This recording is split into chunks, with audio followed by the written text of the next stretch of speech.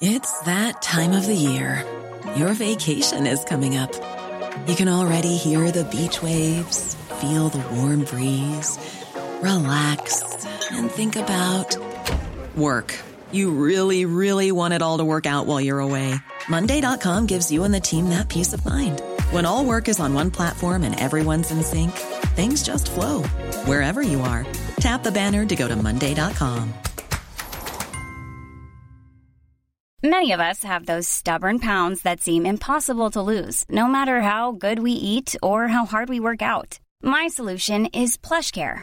PlushCare is a leading telehealth provider with doctors who are there for you day and night to partner with you in your weight loss journey. They can prescribe FDA-approved weight loss medications like Wegovy and Zepbound for those who qualify. Plus, they accept most insurance plans. To get started, visit plushcare.com/weightloss. That's plushcare.com/weightloss.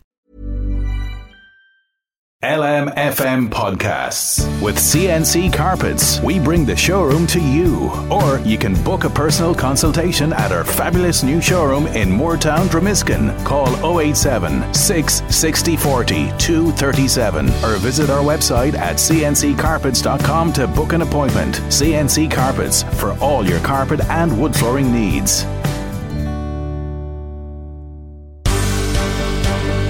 The Michael Reid Show podcast. Tune in weekdays from 9 on LMFM. To contact us, email now, michael@lmfm.ie. Thursday morning, the 1st of September. Good morning, with much debate and discussion from now till 11 a.m. This is Michael Reid on LMFM. The emergency department in Our Lady's Hospital in Navan is to close this month. That's the HSE's plan anyhow. You will remember that the unit was to close on the 30th of June, but a little more than a week before the doors were due to close, the Minister for Health told the Dáil that the plan had been put on hold. I have instructed the HSE not at this time to proceed at this time with any proposed reconfiguration at Cavan. That was on the 21st of June, but 8 days afterwards the HSE board met and decided to close the emergency department in Our Lady's Hospital in Navan anyway. The CEO, Paul Reid, told the board that he expected Stephen Donnelly to order a review, but when the review was complete, that they would proceed and close the unit. Minutes from that meeting, according to today's Irish Times, state, following the discussion, the board confirmed its decision to proceed with the planned reconfiguration of Our Lady's Hospital in Navan, given the significant serious patient safety concerns. It was reaffirmed that the planned reconfiguration of services would proceed in September 2022. The meeting heard that any correspondence from the Minister on the matter would be considered if received. As I said, that's according to Jennifer Bray reporting on that meeting in today's Irish Times. Now, the HSE was obviously planning ahead on the 29th of June, despite what Minister Donnelly said 8 days previously on the 21st of June. We need to allow for meaningful discussion, meaningful engagement with elected members on all sides of the House and other stakeholders, including the community, including the clinicians. We need to assess all of that in the round and then decide where we're going. But I want to be very clear, for the reasons I've raised, for the reasons Member of Government have raised, and indeed for reasons raised this evening. The government position is absolutely clear. I have instructed the HSE to not proceed with what they had intended to do on the 30th of June. Now let's speak to local TD and Minister of State Damien English. A very good morning to you, and thank you indeed for joining us on the programme this morning. Are you surprised to read the minutes from that HSE board meeting on the 29th of June stating that this review would take place, and when it was concluded that they would proceed to close the emergency department in Our Lady's Hospital in Navan in September, this month in other words? Good morning, Michael. Thanks for having me on. 2 reasons, Michael. I want to be very clear. It's not closing in September. And that's absolutely clear. The Minister Donnelly has said it won't be. The government has said it won't be. Minister Donnelly said a lot of things and hasn't followed through. For example, Minister Donnelly said there would be meaningful engagement with all sorts of people, yourself included. When did you last speak to Minister Donnelly? 2 days ago. So about the hospital? Yes, Michael, about that. Okay, tell us what he said. So can I finish the point, Michael? Yeah. So just to be clear, it's not closing in September. You asked me, was I surprised with the HSE board meeting? I'm not surprised. That's old news. I've heard that before.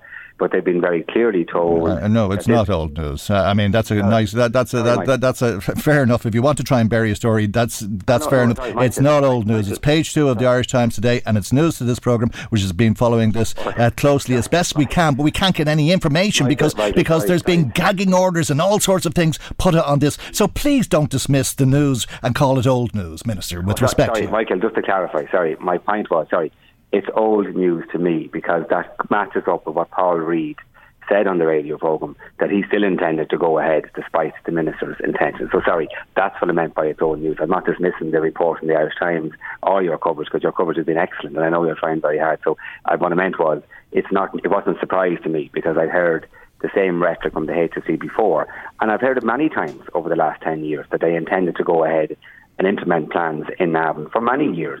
But the fact of the matter is they've never proven to a minister or to me or to you as a person leading the discussion on this across the airways that they are ready to do that or to make these changes. Rhetoric from the Health Authority.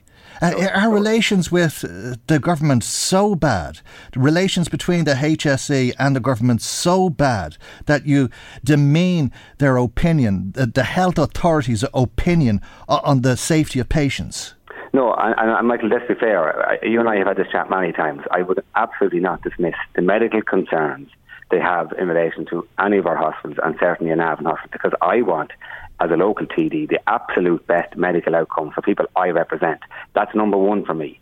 The issue here is the HSE, they have their strategy and their plan, and they believe that in their view, Navan should be changed with the A&E. They have never, in my view, convinced us that the capacity and the services in relation to ambulance services and other services and other A&Es are ready. And the Minister has commissioned a report. The Minister has commissioned a report to set out the process for doing that. No. The Minister has commissioned a report which does, yes, it does ask them to set out the process, but it's also asking for a review of top-class medical people that are not part of this decision up to now, a review to assess the reconfiguration plan for Navan. And part of that is, because I'm very clear on this from my conversations with Minister Donnelly, has to tell us what the issues are in Navan and why they can't be addressed in Navan, number one. Well, it's clear on the 29th of June that they were clear that they were clear in their own minds that they would be able to tell you that this week or next week and close the unit this month. Okay. So what did Minister Donnelly say about this process? What did Minister Donnelly say about that false statement that he made to the Dáil on the 21st of June that there was going to be all kinds of engagement with all sorts of people when he went to ground and wasn't to be found anywhere, and there's been no engagement and obviously another gagging order placed on the HSE? Okay, so just to recap and to try to deal with the process, I've dealt with Minister Donnelly quite a lot since our meetings in June and well before that, but over July and August I spoke to him quite a lot about this. What he's very clear on, this is a review, to a rapid review to assess the reconfiguration plans. It's also to assess the capacity in the surrounding hospitals to see if the HSE were given permission by the government to implement this plan, would the hospitals be able to cope? We have different medical opinion. When did he commission the review? Sorry, Mike, can I just finish the point, please? Sorry, I don't want to be awkward. To be clear. No, but you are being awkward. But when did he commission the review? Well, the review was agreed to in June. I might understand it started in July. Probably, it started in August. It is due to finish before the end. So why did the Department of Health officials mislead Helen McEntee, the Minister for Justice? Why did Stephen Donnelly mislead his cabinet colleague? Right. So the review is due to be completed, I understand, towards the end of September. When did it begin? I understand it began in the middle of August. When I had my meetings with him in July and in August, it still hadn't started. When I spoke to him again this week, it is on the way. Okay. It is starting. Can you understand why? Can you understand why a spokesperson for the minister told us in the middle of July that it had started, and that we asked the Department of Health and they said to ask the HSE, and the HSE said it hadn't started and that it was going to start on the 25th of July. And that week, Minister Helen McEntee said the work had begun and the terms of reference had been agreed. When none of that had happened, why is this so confusing? Right, well, I'll try to help with that, Michael, if I can. My understanding, because this has been going on for months, so the work feeding into our review has been going on since this all started, and we first discussed this last October. Naturally, we have a lot of questions. I had something like 40 questions and concerns and issues. Many others had many more as well, including the hospital group. And they've all been worked on as part of the review. The formal review with the terms of reference with this group that we know who are a lot of leading clinicians on it, and as well as some local GPs who are opposed to this plan. So this review group, I think, formally started the work during August, but it's to formally... I don't think that's quite accurate. Well, I can just give you my opinion. Well, no, I know, but I mean, there's two GPs on the group. One of them, Dr. Wan, is in favour of it, and the other is Seamus McManamon. And Dr. McManamon says that the status quo cannot continue. The unit is not safe. He'd like to see it built up, but it can't continue. So it's not completely accurate to say that he's opposed to closing it. No. What I'm saying to you was opposed to the plan that the HSE had put forward as a start. I mean, he said that publicly at the hospital meeting. Yeah, one of 17 then. And Dr. Ian Coonahan was opposed. Another member consulted in Lourdes. We've been over this, and people are very aware of it all. But why has Minister Donnelly made himself so scarce? What has he been hiding from? Right. So, Michael, if I just have a minute, please. I've been dealing with Minister Donnelly a lot, and I spoke to him as recently as this week. So can I clarify what he is saying and what he is saying to me? He has ordered and asked for this review. For why? Because he is not convinced of the HSE's implementation. Do you believe him? Plan. Can I finish the point, please? Sorry, but you've made that point. I think I have to ask you: do you believe him? Considering it appears Helen McEntee was misled. Okay, so I do believe him. But can I finish the second point? Yeah. So he's asked for the review to take on board all the medical opinion, because there's different medical opinion out there in the different hospitals. So he said, hold on a minute, the government are not agreeing to your plans. Let's have a review of this. Let's get all the evidence. Let's assess the capacity. When that review is complete then, at probably the end of September, then the government, ministers, including myself, including Paolo Tobin and all the other TDs, and I have asked that the hospital group be met as well at that stage. We will then go through the review with all the information that, in my view, has not been presented over the last year. And this then will form the next stage of discussion. Do you think Minister McEntee was misled? No, she wasn't misled. I'm sorry. Well, she was on the radio saying that a review had started when it hadn't started. She was on the radio saying that the terms of reference had been agreed and they hadn't been agreed. Okay, so listen, I myself and Helen McEntee talk nearly every day about Navan Hospital. Yeah. And we're both at one at this. So okay. She must be very annoyed, though, because she was told by the Department of Health that the review had begun. Right, so look, Michael, we're all annoyed if there's any confusion on this. This is meant to be clear and it's meant to involve consultation. So what I've guaranteed is that there will be, and I said this to Paolo Tobin at the meeting last week, that the hospital group will be met by the relevant people when this, before any changes are even moved on or implemented. But the review is underway. On that review, there are some people who share my concerns, the hospital group's concerns, your concerns and patient concerns about the plans here. So my concerns are probably different than everybody else's. I'm just trying to get the information so that we can inform we can inform people. Why is it so confusing? Why can we not get the information? What has the minister said about that? Right. So, I tried to be honest, Michael. I didn't ask him why there was any confusion. Did you ask him why there was a gagging order on the HSE? I'm not aware of any gagging order. Are you not? I don't believe there is. Did you not hear Jerry McEntee in June saying that there was one put on the HSE, and it was clear that then the gagging order was lifted and the HSE were available every other day to this station and other media outlets, and then suddenly they weren't available anymore? And obvious, it's a question of putting two and two together, but it seems that the logical conclusion is that a second gagging order was put on them. Okay, well, Michael, I can't speak for any of that. All I can say to you is if no one will put a gagging order... Well, do you have an opinion on it? No, there shouldn't be any gagging order, because in fairness, I've said from the start on this, and in the Small Hospital Review Framework 10 years ago, it is very clearly written in there that all these plans and discussions will be open to consultation with the local communities. Jerry McEntee, in fairness to him, has got very genuine, real concerns, which I have discussed with him on many times. Over the last couple of years and again over the last year. I don't see Jerry McEntee's gagged. I don't think anyone believes you to gag Jerry McEntee. Well, Jerry McEntee said he was gagged. Yeah. Well, all I can say to you is I'm giving you my opinion. I've spoken to Jerry McEntee a lot, so as far as I'm concerned, he certainly is not gagged. Well, he was gagged. And he's got concerns. He was gagged. Right, but Michael, can we get back to what we need to do here? No, because you're giving a very bad impression of a highly respected member of the HSE who spoke in an official capacity on this radio programme and said he was instructed by the Minister, that the HSE was instructed by the Minister not to communicate with the community. Are you saying he's lying? I'm not, Michael. Well, then do you not accept what he's saying? What I'm saying is, I have spoken to Jerry McEntee a lot. I've heard him discussing this a lot. So as far as I'm concerned, I don't see where he's been gagged. I think the issue here is Minister Donnelly. He said he was gagged. Michael, can I just deal with what I can do? I can't speak for Jerry McEntee. What I'm saying to you is... But you're saying what he said wasn't true. I'm telling you what he said.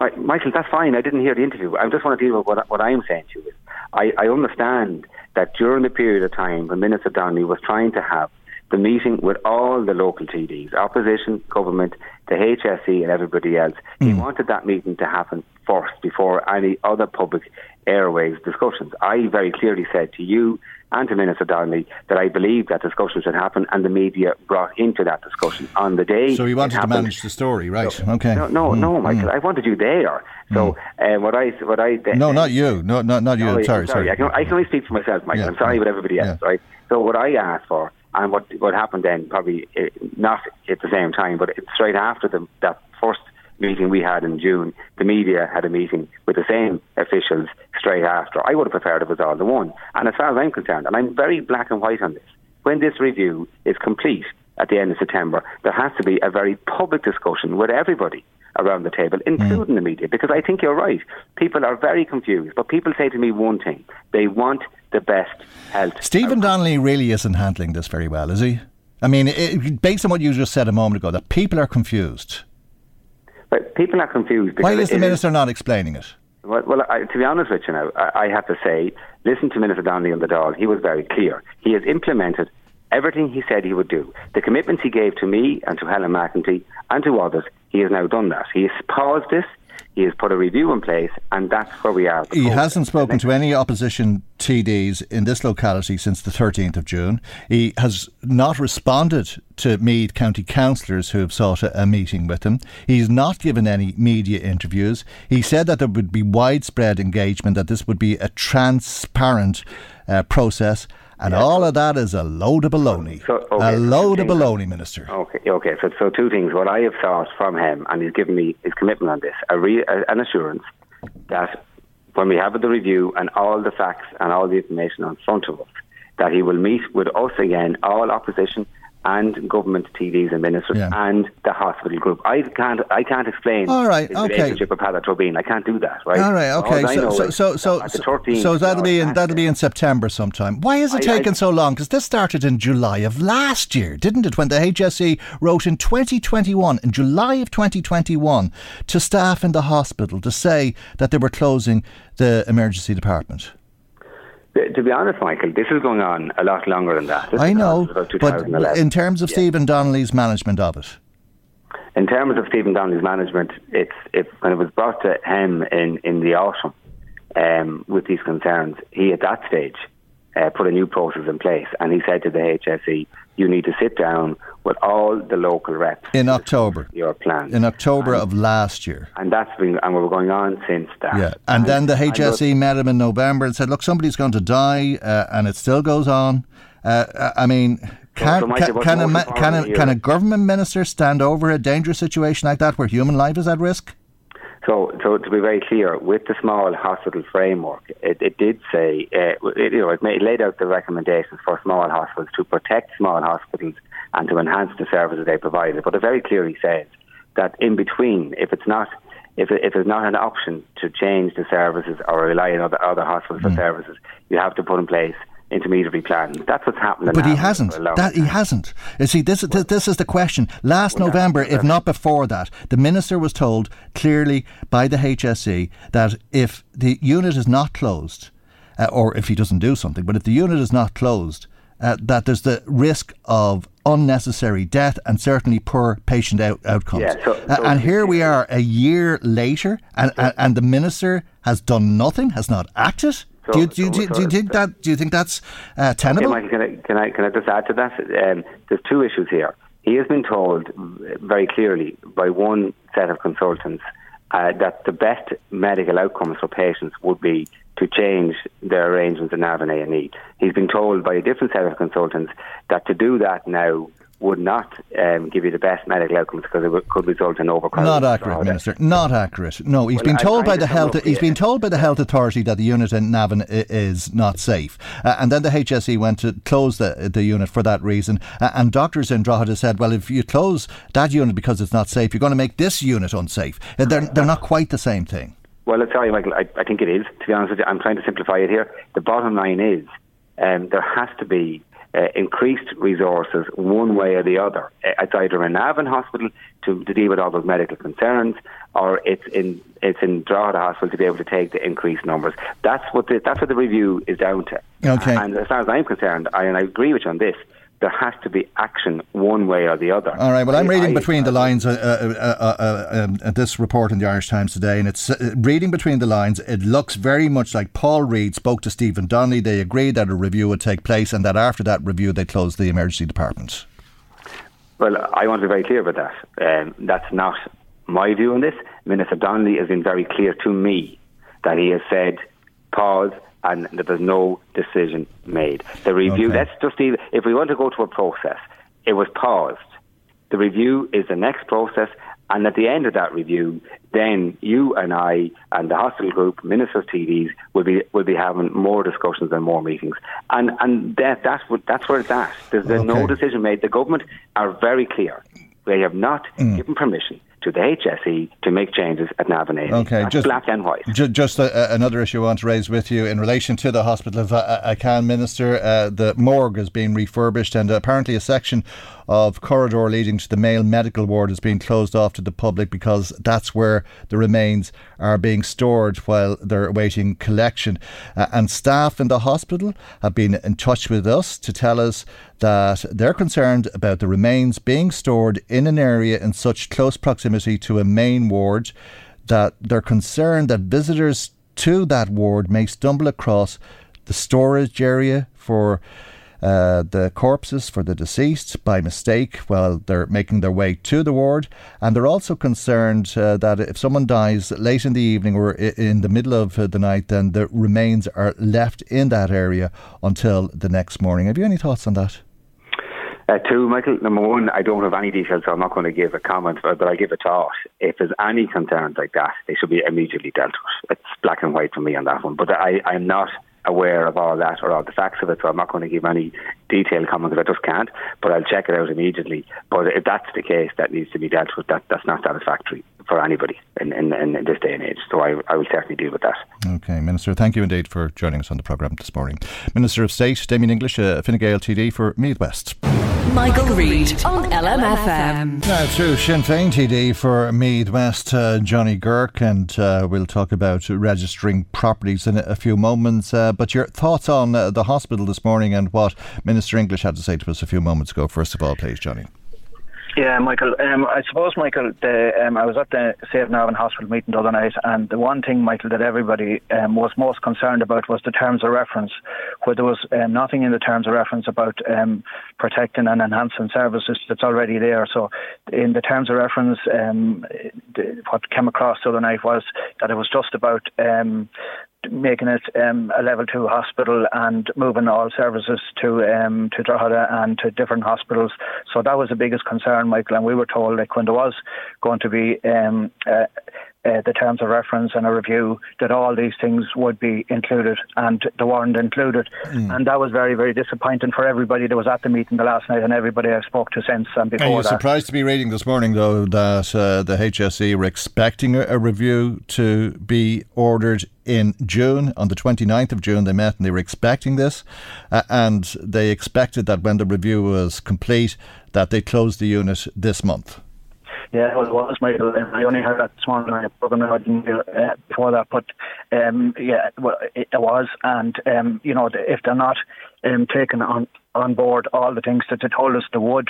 That is very disappointing. And I know Damien said there about the meeting the Oireachtas members, but it is no point in meeting us when it's already done, Michael. When they're going to come along and just tell us that this is things have been put in place at Drogheda Hospital and all services are moving to there. We want to meet them now, Michael, and put our case.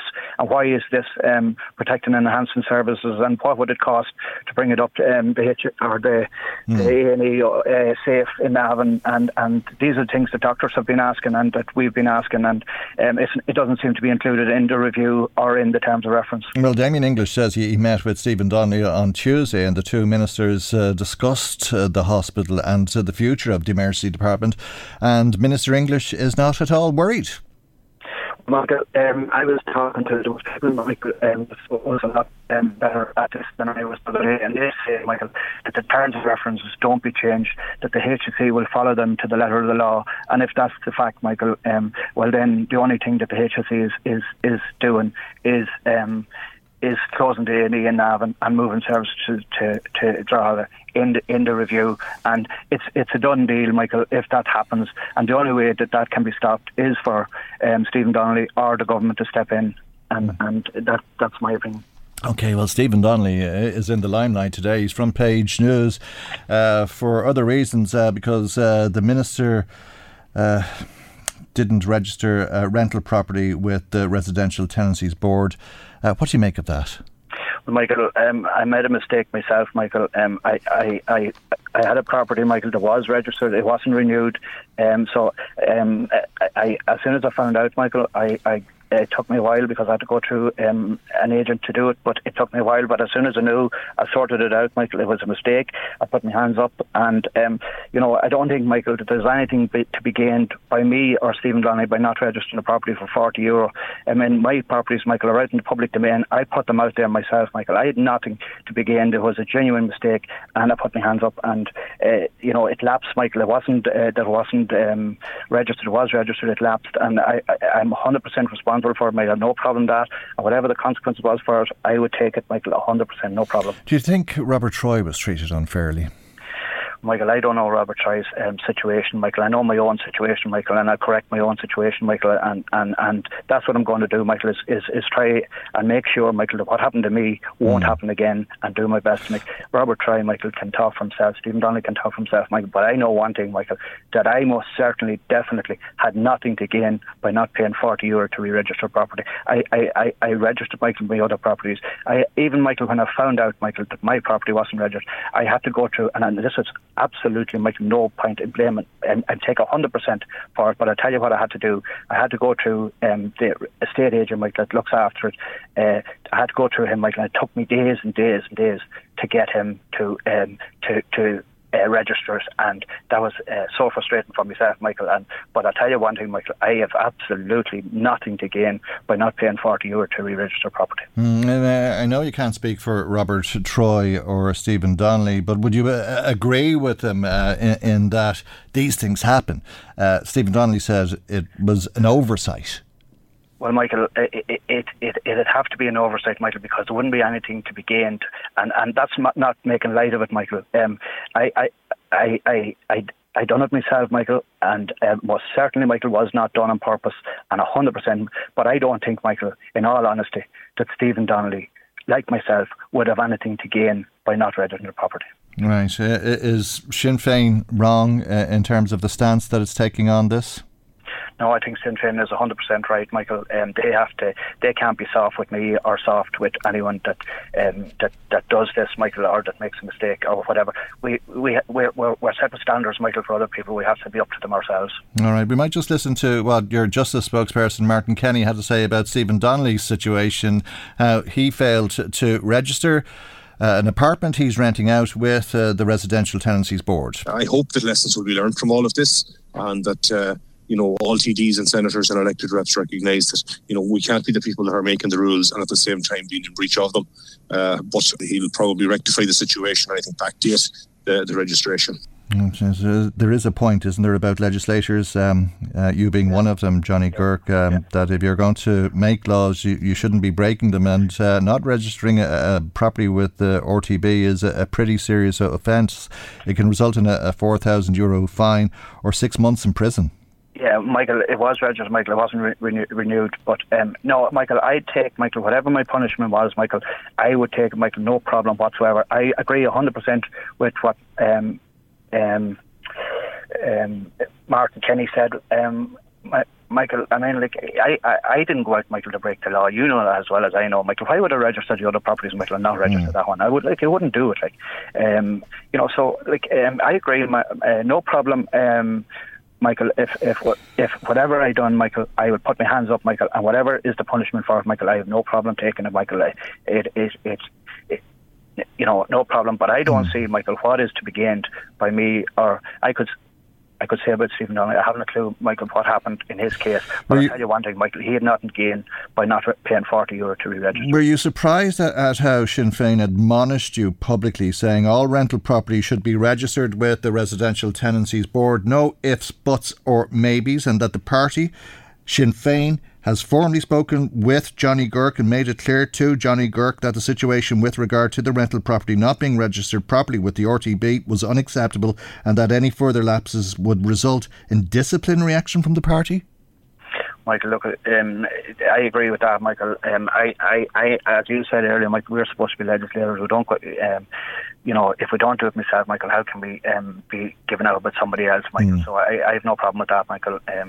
But I'll tell you, Michael, I'll do my best to make sure it doesn't happen again. And it was a genuine mistake, and if whatever it is, Michael, I rectified it as soon as I could, but it still took me a good while to do it, Michael, because I still had to go through the fellow who's renting it for me and get him to do it, because he had the details of the people that was in the house, so that's what I had to do. Would you describe yourself as a professional landlord? I wouldn't, Michael. I was building, Michael, before I went into the Dáil. That's what I've done. Like, and some of them, Michael, would have been long gone, Michael. Only I couldn't sell them, So it's not like that. I wanted them, Michael, and unless I gave them away, Michael, I wouldn't have been able to pay off the money I owed to the bank. So, but you're renting out 4 properties? Yeah. To quite a number of people, obviously, and. I think the process with the RTB is that they send out reminders. Did they send out a reminder to your letting agent? Well, Michael, he said he didn't get it, Michael, and I didn't get it, Michael. So, I don't know, Michael. I don't know. I'm not blaming him, Michael. It's 100% my fault, Michael. I take 100% responsibility for it, Michael. But I didn't. My wife is fairly good at that stuff, and we didn't get a reminder, Michael. Okay. And it is registered at this stage anyway? Yeah, it is, Michael. Yeah. Okay, all right. Well, look, we'll leave it there for the moment. Johnny, thank you indeed for joining us on the programme this morning. Sinn Féin TD for Meath West, Johnny Girk. Michael Reid on LMFM. Now, there's obviously a problem with the school bus in Cullen. For the second time this week, we're being asked, what is the problem and why is there a problem? Thank you, Sinead Roach, who's emailed us saying, can you please tell me why children in Cullen have been left without school transport when the transport company being used by Bus Éireann has confirmed they have availability for up to 28 people? It's not good enough. Our children deserve much better. We'll make some calls on that for you straight away, Sinead, and return to it hopefully before the end of the programme. And as I say, thank you indeed. I know it's really, really stressful for parents if your children were expected to get a seat on the bus, as was the case, as we heard earlier in the week in Cullen, but somehow something went wrong, undoubtedly due to the chaos as a result of the 130,000 applications this year, a record number of applications, and it's still being worked out. Rose, thank you for your WhatsApp message to the programme. She says, only for Navan A&D and the good doctors and nurses, I would not be here today. It took me 10 minutes to get to Navan. I walked into the A&D and 10 minutes later I passed out and I was out for the day. The care that those doctors and nurses gave me was tops. thank you to them. I'm very well today. Navan needs upgrading to make it an even better hospital, says Rose. Well, thank you for sharing your thoughts with us today. Rose, Deirdre says something similar, that they should be investing in the hospital and upgrading the emergency department so that it is safe. John texting us today saying an older man in a car accident was brought to the Lourdes Hospital in an ambulance after a quick check was sent out to the waiting area where he had to sit in a shaken and shocked state and wait. It wouldn't happen in Navan or in Dundalk, says John. Thank you indeed. Mary Crahan has been emailing us a very long email that Mary sent in, but she makes the point that Meath's population has the second highest increase in the country compared to other counties in the last census, and the amount of new houses being built around Navan is ridiculous considering the lack of infrastructure in the county. It's the largest town of its size with no rail line to Dublin. At some stage in the last couple of years, 80% of people in Meath were leaving the county on a daily basis to get to work. I don't know the current numbers, but it's shocking. I opted out of the rat race, she tells us herself, in 2015. She couldn't face another winter driving to St. Vincent's Private Hospital where she was working, so as a result she had to settle for badly paid jobs. I sacrificed my secure job of 19 years to get a better quality of life. I wish I could have seen out my working days at the job I enjoyed in Dublin. In the Republic, Meath ranks 5th as regards population, with Dublin, Cork, Galway and Kildare ahead of us. They are all set up with bigger hospitals that have A&Es. It doesn't make sense, Mary says, that Cavan, Offaly, Westmeath and our neighbours in Louth have better A&Es, and yet they've smaller populations. It looks like Meath is looked on as a place for living in. Grand if you want to live there, but people will have to leave for work, you'll have to leave for healthcare and so on. Why is Meath a third world county in Ireland? The people of Meath deserve a modern, fully functioning hospital, and the Meath TDs, she says, need to work together to get their county properly resourced. Michael Reid on LMFM. Now, it's not just superheroes that wear capes. You remember Leo Radker told us that, I think it was in March 2020 at the beginning of the COVID crisis. Let's go to Ballsgrove and speak to one of the superheroes working in the Oris Muira nursing facility, the household manager, in fact, Julia McNeela. A very good morning to you, Julie, and thank you indeed for joining us on the programme this morning. And thank you indeed for all of the work that you and your colleagues have done looking after our elderly citizens. Hi there, Michael. How are you doing? We're actually in Beechgrove. Oh, sorry, I beg your pardon, Beechgrove. That's okay, that's all right. My apologies, yeah. No problem. But we were told that not just superheroes wear capes and that healthcare workers were going to be superheroes going into the COVID crisis, and at the end of it all there was to be a reward. But you and your colleagues are asking, where is this bonus? Yes, we are, yes. We contacted you as a group. We have contacted the ministers and we have no reply, and we're just wondering when is this bonus payment, is it going to come or... Even when we're on a budget, we still deserve nice things. Quince is a place to scoop up stunning high-end goods for 50 to 80% less than similar brands. They have buttery soft cashmere sweaters starting at $50, luxurious Italian leather bags, and so much more. Plus, Quince only works with factories that use safe, ethical, and responsible manufacturing. Get the high-end goods you'll love without the high price tag with Quince. Go to quince.com/style for free shipping and 365-day returns. For the ones who work hard to ensure their crew can always go the extra mile, and the ones who get in early so everyone can go home on time, there's Grainger, offering professional-grade supplies backed by product experts so you can quickly and easily find what you need. Plus, you can count on access to a committed team ready to go the extra mile for you. Call, click Grainger.com, or just stop by. Grainger, for the ones who get it done.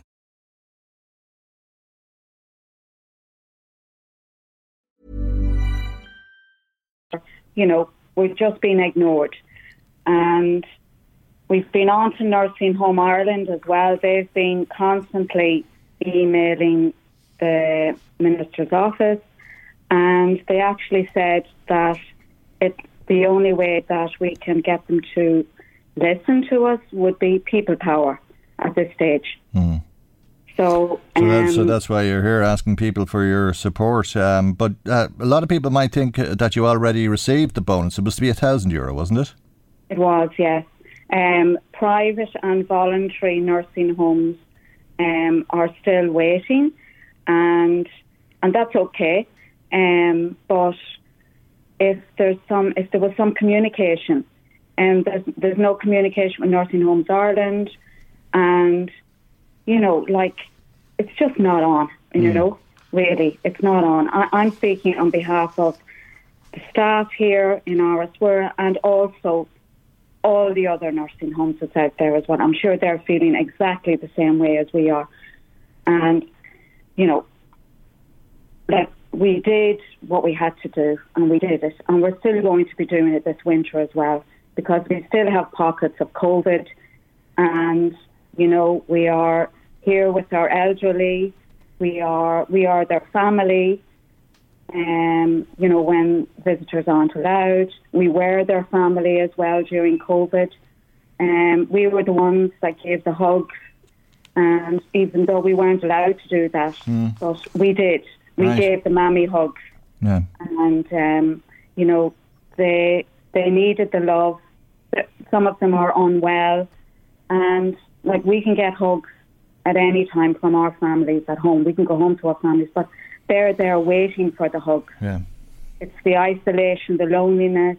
Now, luckily enough, here in this building, we didn't have any COVID until actually the day that all the restrictions were lifted, and that's when our first case came here. Right. Okay. Well, that was a great achievement. I mean, it was no easy. It was the work of the staff together as a team with management that they really did pull out all the stops. And, I can just tell you that, some of the staff, they didn't want to come into work. They didn't want to leave their families. They were afraid of bringing in COVID. They were going home in the evenings in their cars, turning off the car before they go into the house, waiting 15 minutes in their car to get themselves together and then go into their families and give their love and attention then and do the same thing over again the next day. And when we have no recognition, and Stephen Donnelly won't even answer our mails, won't even come back to us about this, it's a bloody disgrace. It absolutely is. And I'm just absolutely fuming because there's nobody there to speak on their behalf. And I'm here doing that. Okay, and people are grateful, but you've heard all of the laudits. You've been applauded many times over, but promises appear not to have been fulfilled. Well, they haven't been fulfilled because you were promised this €1,000, a bonus to say thank you, as a concrete way of showing our appreciation on behalf of all of the people who I'm sure are very appreciated. But you've written to Stephen Donnelly, the Minister for Health, and in your letter you say, Stephen Donnelly, where are you now? I think I read Stephen Donnelly, where are you now 5 times in your letter. Yes, exactly. When he came out and spoke about the €1,000, he quoted, It has been my privilege as Minister for Health during this most challenging period for our health service to witness the first time the commitment, expertise and dedication of our frontline workers. I am delighted to be in a position to confirm this payment to frontline public sector and private healthcare workers. It is a small token of the appreciation and gratitude that my colleagues in government and indeed the Irish people have as a whole for you. Where, as a government.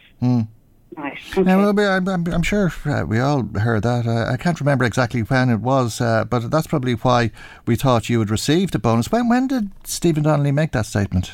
That was at the beginning of the year. Okay. That was at the beginning of the year, yes. Right. 8-9 months ago type of thing. Yes. Yeah. And at the very end, recognition payment, you have the HSE public health workers and those, support staff.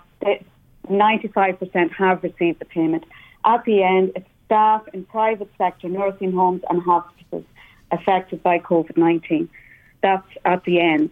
So that has not, and there's 576 nursing homes in Ireland.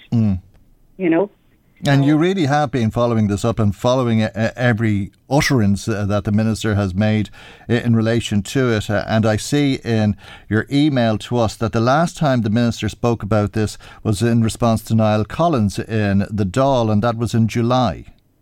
That's right, yeah, that's correct. That's the last time that it was spoken about, when Niall Collins asked the question about, the payment to nursing homes.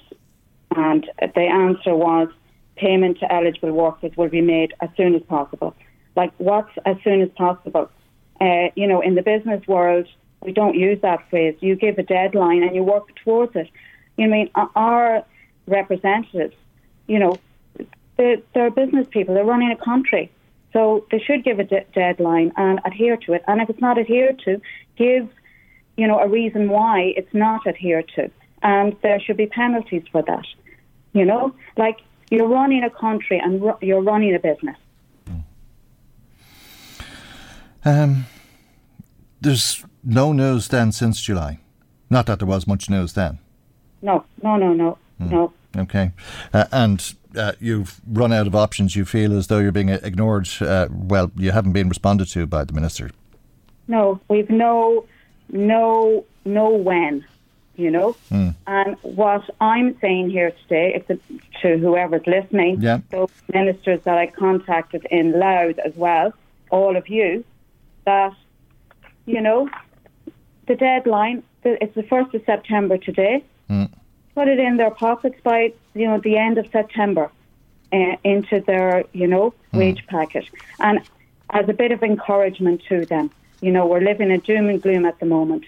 Just as a bit of encouragement, motivation, and that's all I'm saying. It was promised. We're not asking for something that we weren't promised. Okay. You don't want applause? No, I don't want applause. I'm a manager here. I'm trying to motivate staff, and so that they're able to look after our elderly.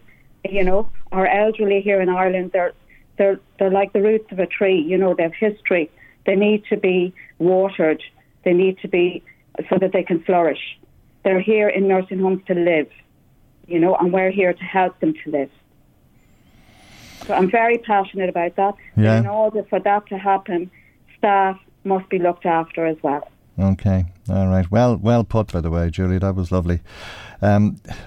I know that your words will be heard. And I'm sure you know that Stephen Donnelly has chosen not to speak to this programme in recent times, but I've no doubt that officials are listening and they're writing it all down, and the transcript will be sent to the Minister or to his officials, as the case may be, and I'm sure many of our local TDs will hear what you've had to say as well, and the disappointment and how let down you feel after being promised, but that promise not being fulfilled by Stephen Donnelly. That's exactly it. Disappointment, and we're sad. We are sad. Yeah. Do you feel like you were led up the garden path? You know what I feel? I feel Stephen Donnelly was, making himself feel good by coming out saying, what he said on national TV. Let him come out now on national TV and, give a reply and just, be a man. Julie, thank you indeed for joining us on the programme this morning.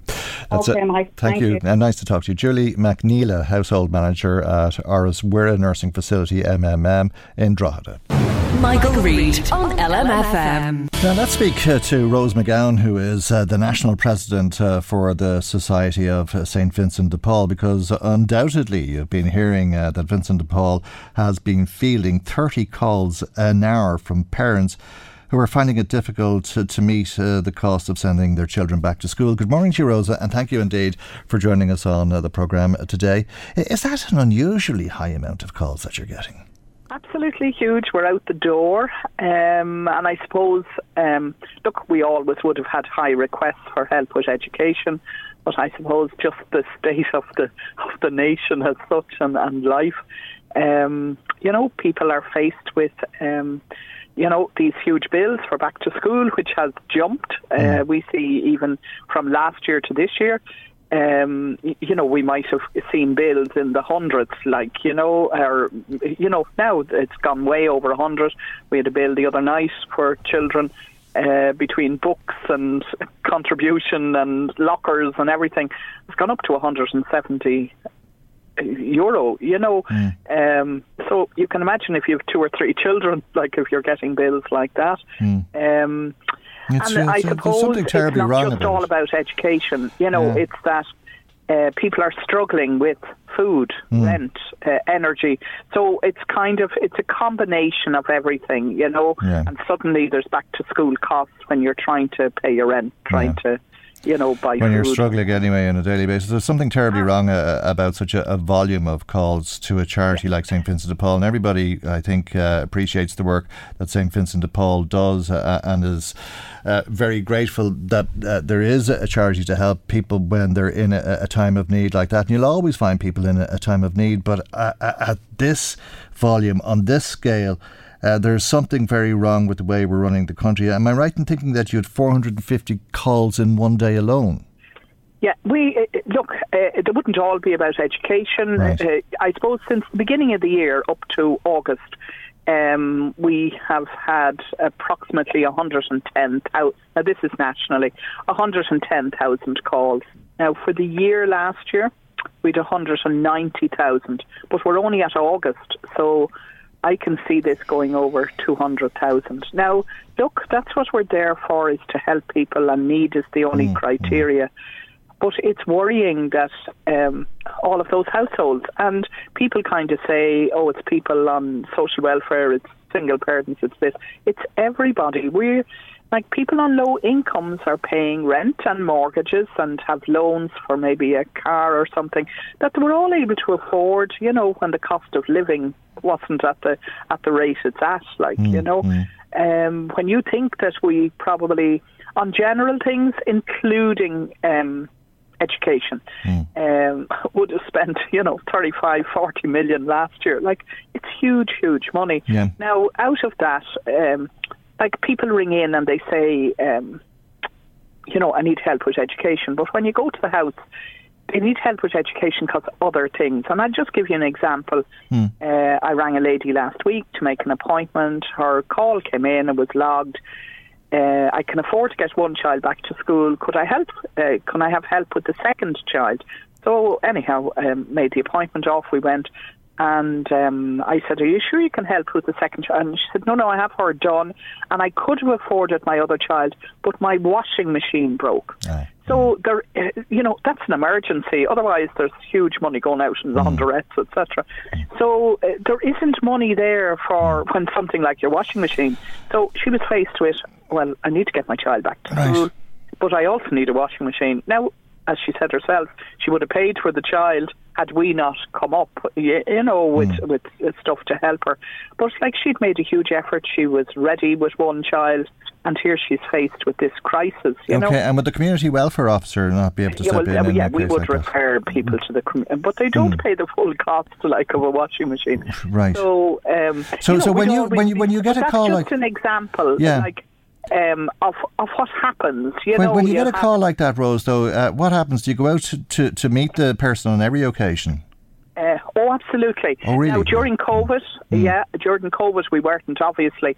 So we were dealing with them on the phone, which is quite difficult, because we're an organisation where people invite us. We're so lucky. They invite us into their homes. You can sit at the kitchen table and you can discuss everything. And that's actually where you assess the need correctly. You're vetting the calls, in other words, I suppose. You're listening and you're seeing how we can help or how we can work together. I take it you get the odd chancer, as you do in life, and take it you get people who are spending life, but we're experienced at that. Well, well, I suppose that's the point. And I mean, you've obviously hundreds of volunteers doing this who are well experienced at it.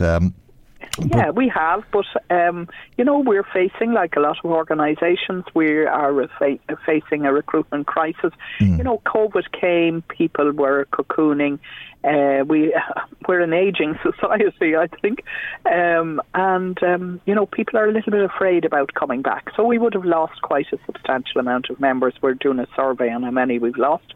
So we're always welcoming members, and we had a small recruitment campaign earlier in the year, kind of preparing for when we could open up. Okay. And we will now in the winter time look again. Okay. So if there's anybody listening, we'd be delighted. And training, we train them, and they'll always, not to be worrying, they'll always visit with an experience. Yeah, well, it's a grand opportunity to get that message out to people now. If people want to become a St. Vincent de Paul volunteer, what do they do, Rose? Well, they can either phone to their local office, which they're all up there on the website, or they can just send an email in and we will direct them to the correct person. It must be very hard work, though, is it? I mean, when you're seeing... It's not.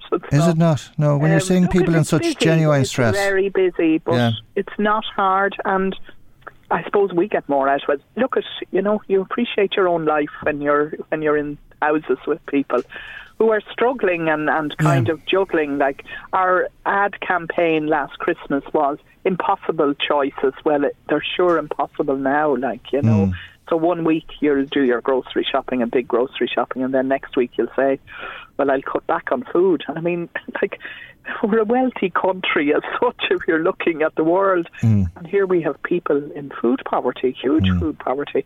And then next week you'll say, oh my God, the energy bill has come in. I better pay something off that and I won't be disconnected. Then the following week the rent is due. I better pay something there. So it's all this juggling that's really stressing people.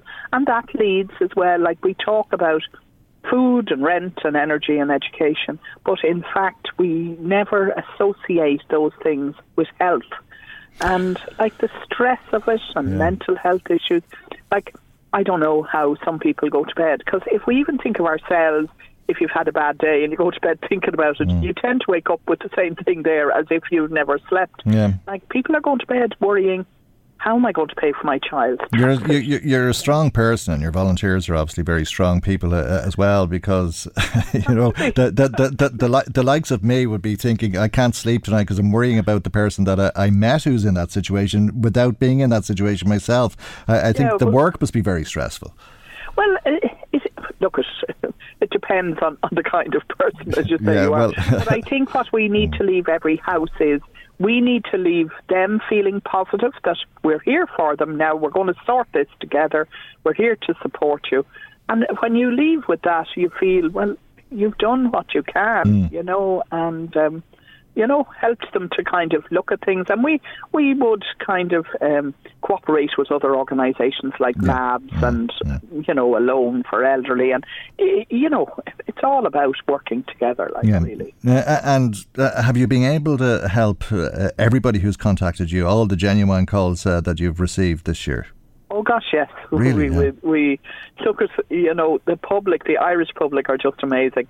And we've corporate donors as well, and I suppose it gives me an opportunity to say thank you, because we couldn't do it unless people supported us. Now, I'm kind of a positive person, so I always feel the money will come, but we do need people, obviously, donors all the time. But I mean, people are very generous, and I accept that people themselves are struggling. So, well, that's we hope that the donations keep coming, and then we can keep working. Well, with inflation at almost 10%, everybody's taking a 10% pay cut, if you like. So everybody is down. If they're not struggling, they're certainly they've less money to play with as such. But when you're working with so many people, and you're so close to all of these problems all of the time, it must be very difficult, as we were saying. But are you surprised this year at how many calls you've received, because that 30 calls a day or 450 calls on one day, and most of them, or a lot of them, to do with the cost of going back to school, comes at a time when the government tried to help people by increasing the back to school allowance. Yeah, and that was a great help. It's an extra €100 for primary and secondary, but it doesn't cover it. If you've a new pupil going into secondary school, you're talking €1,000 between uniforms, tracksuits, runners, school bags, all sorts of things, lockers, voluntary contribution, which is the bane of our lives. So, you're talking upwards of €1,000. Did you see but the ads? €100, we were very positive about it. Look at everything helps. There's no doubt about that. And to be quite honest, I wouldn't like to be the minister that's going to produce a budget. It's really, he's a difficult time too. We've a difficult time. It's a right juggling act. Did you see the ads? One of the supermarkets were selling school uniforms, I think, for primary school children for €7. €7. Absolutely. Yeah. So, do you see, that was, for us, it was that extra 100. We knew they could afford the uniforms would be fine, but it's all the extras that maybe that doesn't cover, the books. And now a lot of schools are looking for tablets, and iPads. Parents can't afford all of those. Or some schools won't accept those uniforms. Yes, yeah. Well, they might accept the pinafore, but not the jumper they want. But in fairness, I want to be really fair to schools. Sometimes it's also parents who like to have a crested jumper, so we need to be fair here. The old school toy attitude. Yeah. But look, that's life. Okay, well, you're looking for volunteers. You're looking for donations as always. I am indeed. And you're there to help all of the people. Absolutely. Yeah. Absolutely. Okay. Well, thank God for St. Vincent de Paul. Rose, thank you indeed. Not at all. Thank you very much indeed. Thank you. Rose McGowan is the National President of the Society of St. Vincent de Paul. Michael Reid on LMFM. If you're waiting on a hospital appointment, it could take some time before you're seen. Indeed, the Irish Hospital Consultants Association says it could take 15 years to clear the current backlog of deferred care. Let's speak to Martin Varley, who's Secretary General of the IHCA. And a very good morning to you, Martin, and thank you indeed for joining us on the programme this morning. There's more or less a million people on waiting lists at the moment, is there? There are, and this has been going on for years, and it's unfortunately deteriorating, and the numbers are going up. Our members and the association are very concerned that the hospital capacity deficits are just not being addressed as they should be. There's not enough urgency about expanding the hospital base, filling our vacant consultant posts to allow us to actually treat patients on time. So that's first and foremost a major concern for the population and the patients on the waiting list. It's a concern for our members because nobody wants to be seeing a patient later than would otherwise be possible and better for the patient. Okay, well, you're saying the budget is the opportunity to sort out this problem. I think the actual figure is 907,617 people, but we're talking about almost a fifth of the population. Could these be appointments that aren't really necessary in a lot of cases? There's always a slight possibility there's some duplication. A patient might be on a list for Hospital X and also be on a list for Hospital Y, but I understand the HSE and the hospitals try to verify the list and reduce that insofar as they can. I thought the other thing, just to put it in context, and I think sometimes our public hospitals we hear all the bad news about them, but over 6 million patients or people receive medical and surgical care in our public hospitals every year.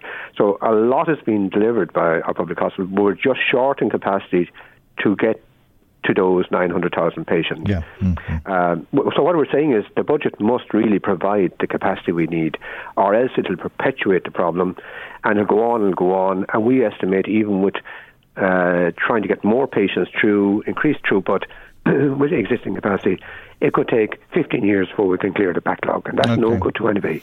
Okay, did I hear Minister Stephen Donnelly announce last week or the week before that 50 new consultants were going to be recruited? I think that's what I heard, but you're saying that there's 882 vacancies.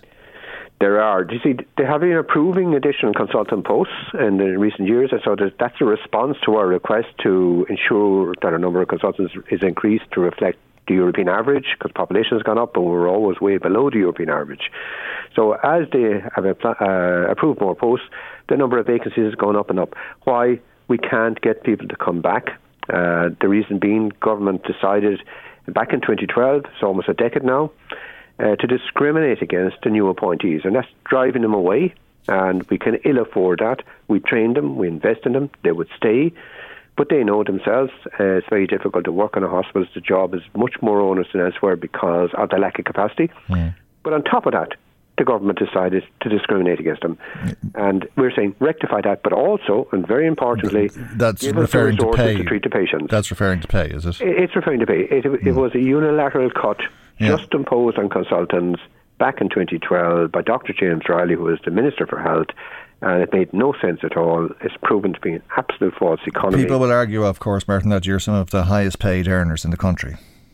Well, I understand that, and I appreciate that, Michael, but the difficulty is other developed economies are moving ahead of Ireland much, much more quickly, attracting away highly trained specialists. But not only that, they're giving them the resources so they can treat their patients in time. So there's a double benefit as to why people go. Nobody wants to be in a job where you can't treat people in time or can't perform to your optimum.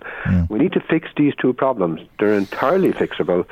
And there's another reason I think, though, that consultants are leaving, and that's because of the chaos that people experience working in the hospital system in this country, and the stress levels that go with it that don't exist in other countries. And if you're short 882 posts, that compounds that situation.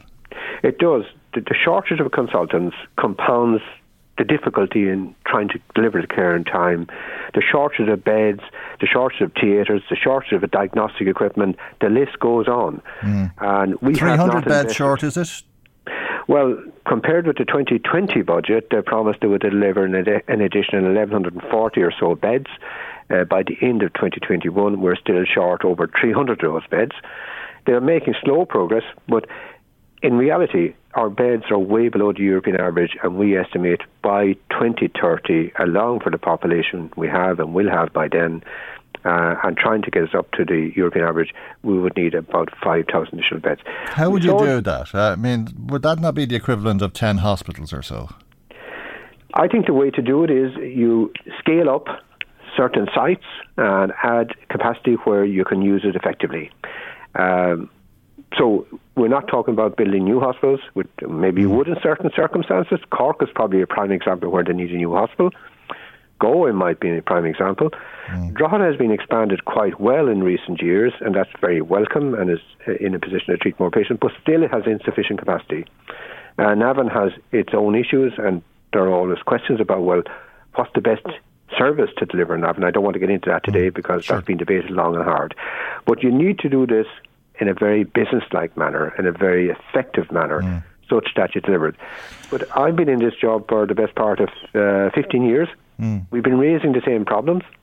The footprint of our hospitals hasn't really changed much, and dare I say, the footprint hasn't changed much in decades. Yeah, well, absolutely, because there's been a lack of investment. And I'm not going to drag you into the Navan Hospital debate about the emergency department, but it is interesting to remember back to 2008 and the Teamworks consultants who recommended that there would be a new hospital for the North East. A separate group then recommended that that would be in Navan. And you're talking about the equivalent of 8 or 10 hospitals when you talk about 5,000 beds.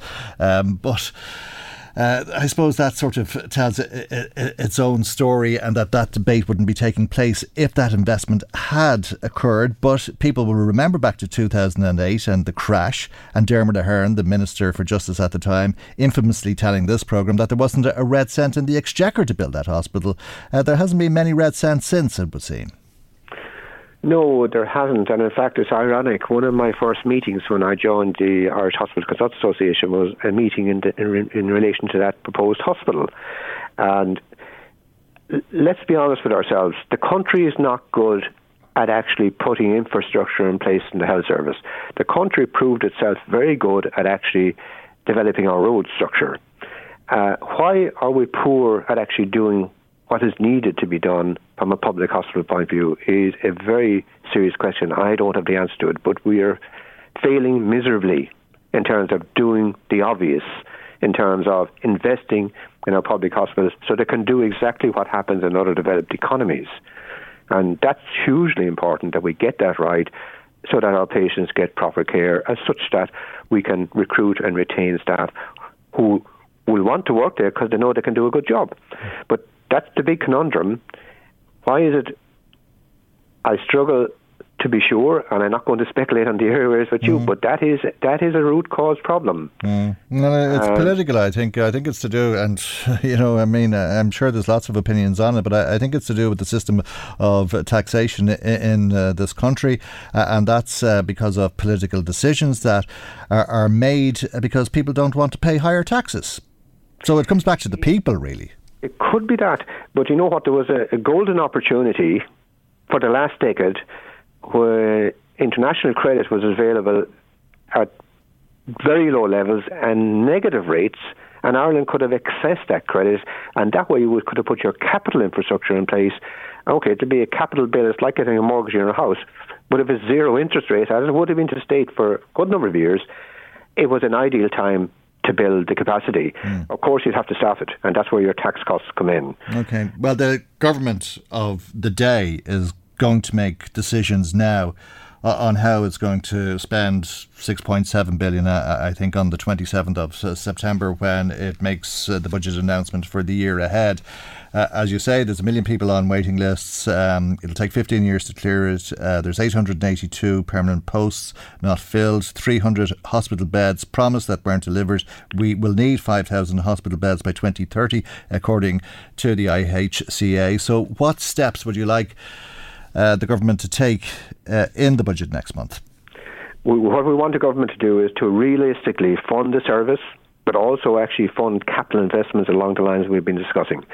So deliver the budget, give us the resources, give us the capacity, and give us the consultant numbers such that we can actually provide timely care to patients. That involves including the ending of the discrimination against new appointees, because we're competing in a very highly competitive global market, in particular with other developed countries who are moving way ahead of Ireland in addressing issues like that. They don't discriminate against their new appointees. They give them all the resources they need. That's what we're competing with, and our politicians have to actually ensure we have that in this country. This is about patient care. We don't want 900,000 patients on waiting lists. Okay, Martin, we'll leave it there. Thank you indeed for joining us on the programme today. Thank you. That's Martin Varley, who's the Secretary General of the IHCA, the Irish Hospital Consultants Association. Michael Reid on LMFM. Now, from the budget demands of some of the highest earners in the country, the hospital consultants, to the budget hopes of some of the lowest earners in the country. That's if they're earning at all, and how family carers are saying that they should be a priority in next month's budget. Let's speak to Catherine Cox, who's Head of Communications and Policy with Family Carers Ireland. A very good morning to you, Catherine, and thank you indeed for joining us on the programme this morning. Hard times indeed, harder times ahead. What are you hoping to hear on the 27th of September? Hi, Michael. Thanks for having me. Yes, look, we are hoping that government will listen to the 500,000 plus family carers across the country, and that they will put supports in place in this budget. Now, we're hopeful every year, and unfortunately carers are so often that hidden front line and that army of workers that don't get what they're looking for in budget. But we are asking in particular for the carers allowance, which is the weekly payment that is paid to just 1 in 4 carers across the country, because it is a means tested payment. So we are calling on government to abolish the means test, and that carers allowance should be paid based on the needs of the person requiring care, and based on the care being provided by the family carer. So that they would be paid for their work, in other words. Exactly, and that the rate of that payment has to increase. It is currently, the top rate is €224 per week, and I keep saying this, the unemployment payment was set at €350 per week because government and our country realised people couldn't live on less. Yet family carers who get carers allowance are expected to live on a measly €224 per week. So we have to see the rate of carers allowance increased, and we need to see in the longer term the means test completely abolished, so that every carer providing care, whether that's, and particularly those providing full-time care, many 24/7, that is recognised and supported. Okay, well, as you say, 500,000 people caring for people in this country. There's a lot of people who need to be cared for. And the budget, I think, is going to be a €6.7 billion package. But if all of the people caring for predominantly family members and loved ones, I take it, in this country, if they weren't providing that care, it would cost the state €20 billion, you estimate, to look after them. Absolutely. And I mean, that's a very modest estimation. That's based on the carers just providing 40 hours per week. We know many are providing far more. So the savings to the state is 20 billion, but also family carers are keeping loved ones out of hospital, out of respite beds. They want to care for their loved ones at home, but they cannot do that without the support, and that's the health support, but also that financial support as well. And our other, I suppose, big ask in budget as well is there are 110,000 children in this country on waiting lists for vital therapies, support and disability services. Many are on waiting lists for more than 2 years for speech and language, for OT, occupational therapy, for physiotherapy. Those children are being left on those waiting lists, and the longer they wait for those therapies, the less they will develop to their full potential. And that is storing up more costs in the future for government, because they will require greater health services. They will require far more support. So we are saying to government they need to tackle that as an emergency. And we have put forward a solution. They can use the National Treatment Purchase Fund to actually pay for those services. They do it already where people are on waiting lists for hip operations, for eye operations. We are saying use that for a year or 2 years just to bring down that waiting list and tackle that, and that really is a crisis in our health services at the moment. Okay. It's always been difficult, I think, for people to decide to care for someone themselves, or if life becomes difficult after making that decision. Is it all the more difficult these days? Because I think everybody's feeling the pinch. We're hearing from Vincent de Paul and the volume of calls that they're getting. And it seems to be across the board, Catherine. And as you say, on €224 a week, if you're even getting that, I take it it's very difficult. It is. And look, family, where you have somebody being cared for in a family, your heating costs are going to be higher, your electricity costs are higher, your diesel is higher, because that family care is bringing loved one quite often to medical appointment, to hospital, to day services where no transport is provided. So the bills and the rising costs in electricity and heating are all having a huge impact on family carers as well. And even the fact that the carers allowance, for those who do get the carers allowance, it is not an eligible payment for the fuel allowance, which is incredible and so unfair. So it means that carers don't even get the benefit when the fuel allowance was increased over the last number of months. So that is something we have also put to Minister Humphreys very recently. And look, to say as well, I suppose, that last year was the first time that we saw an increase in the income disregard for the carers allowance. That's the first time in 13 years, and we welcome that with Minister Humphreys. So I do believe there's a will to do something more as well, but we really need to see that done this year. We cannot, and family carers cannot keep being put on the back burner. Quite often government, and we meet politicians and they say how wonderful carers are, but that's not enough. Really we need action now. We need adequate support put in, both financial support but also those services put in, like respite. So many family carers have not had a break in 3-5 years. Some will tell us 10 years. Imagine working and not having a break from that in that length of time. So all of those things have to be looked at.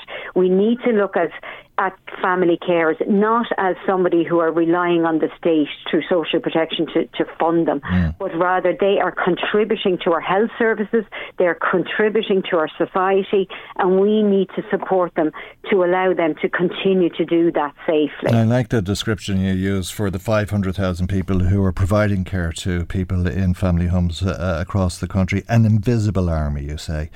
Yeah. Very good. Absolutely. And, you know, as I said, many doing it 24/7. They want to do it, but cannot do it on their own, and they shouldn't have to. And that's why it is so important as a society we recognise, but we value and we support them. Okay. I think that's the key message to government. Thanks, Catherine. Good to talk to you. As always, Catherine Cox, Head of Communications and Policy with Family Carers Ireland. Thanks to Carmel MacDonald, who's been WhatsApping the programme. She says the narrative about Navan Hospital needs to move away from whether Drogheda Hospital is ready for Navan to close. The bigger picture of lack of access to a health service for people in Meath and the North East region due to a lack of capacity in the system nationally is being sidelined. The system is bursting at the seams. The IHCA, the INMO are continually warning about the crisis. Meath needs a fully functioning regional hospital and is well placed to be part of the solution in providing capacity. We need this vision and ambition expressed by our elected reps.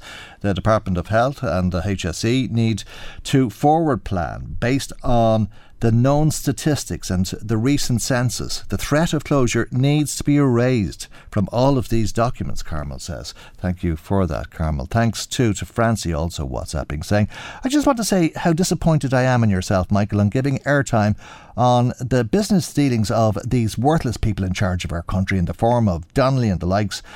Sinn Féin are no different, responsible for destroying cohorts of our young generation. Honestly, who wants to know? Isn't this what they do? Don't you know that? Please stick to the real issues that affect ordinary people on a daily basis, says Francie. Thank you, Francie, for that. A Meath listener saying, I care for my family 5 days a week and I don't get paid at all for it. Margaret says, what has the government's present and past got against County Meath? Why is the least underfunded county in the country in everything? Why are we not entitled to a fully functioning hospital in the county with a population of its size? Why is the HSE still going by a report that was done 10 years ago when Meath is not the county now that it was back then? Why should we be herded into other overcrowded, unsafe A&Es and left waiting for hours or days to be seen? If the HSE is really serious about safety for our patients, they'll upgrade Our Lady's Hospital, says Margaret. Thank you for sharing that with us today, Margaret. Thanks to everybody who was in touch. That's our programme for today. God willing, we'll see you for our next programme tomorrow morning at 9 a.m. right here on LMFM. Good morning. Bye-bye. The Michael Reid Show podcast. Tune in weekdays from 9 on LMFM. To contact us, email now, michael@lmfm.ie. LMFM Podcasts. With CNC Carpets, we bring the showroom to you. Or book a new showroom appointment on 087 660 4237. Sick of being upsold at gyms? My guy, you're currently a base member? For $90 more, I can upgrade you to our Shred membership. For $130 more, you'll be a Swole member. And for just $300 more, you'll reach Sweat Platinum. At Planet Fitness, you'll get energy without the upsell. Never pushy, always free fitness training and equipment for every workout. It's fitness that fits your budget. Join Planet Fitness for just $1 down and $10 a month. Cancel anytime. Deal ends Friday, May 10th. See Home Club for details. For the ones who work hard to ensure their crew can always go the extra mile, and the ones who get in early so everyone can go home on time, there's Grainger, offering professional-grade supplies backed by product experts so you can quickly and easily find what you need. Plus, you can count on access to a committed team ready to go the extra mile for you. Call, click Grainger.com, or just stop by. Grainger, for the ones who get it done.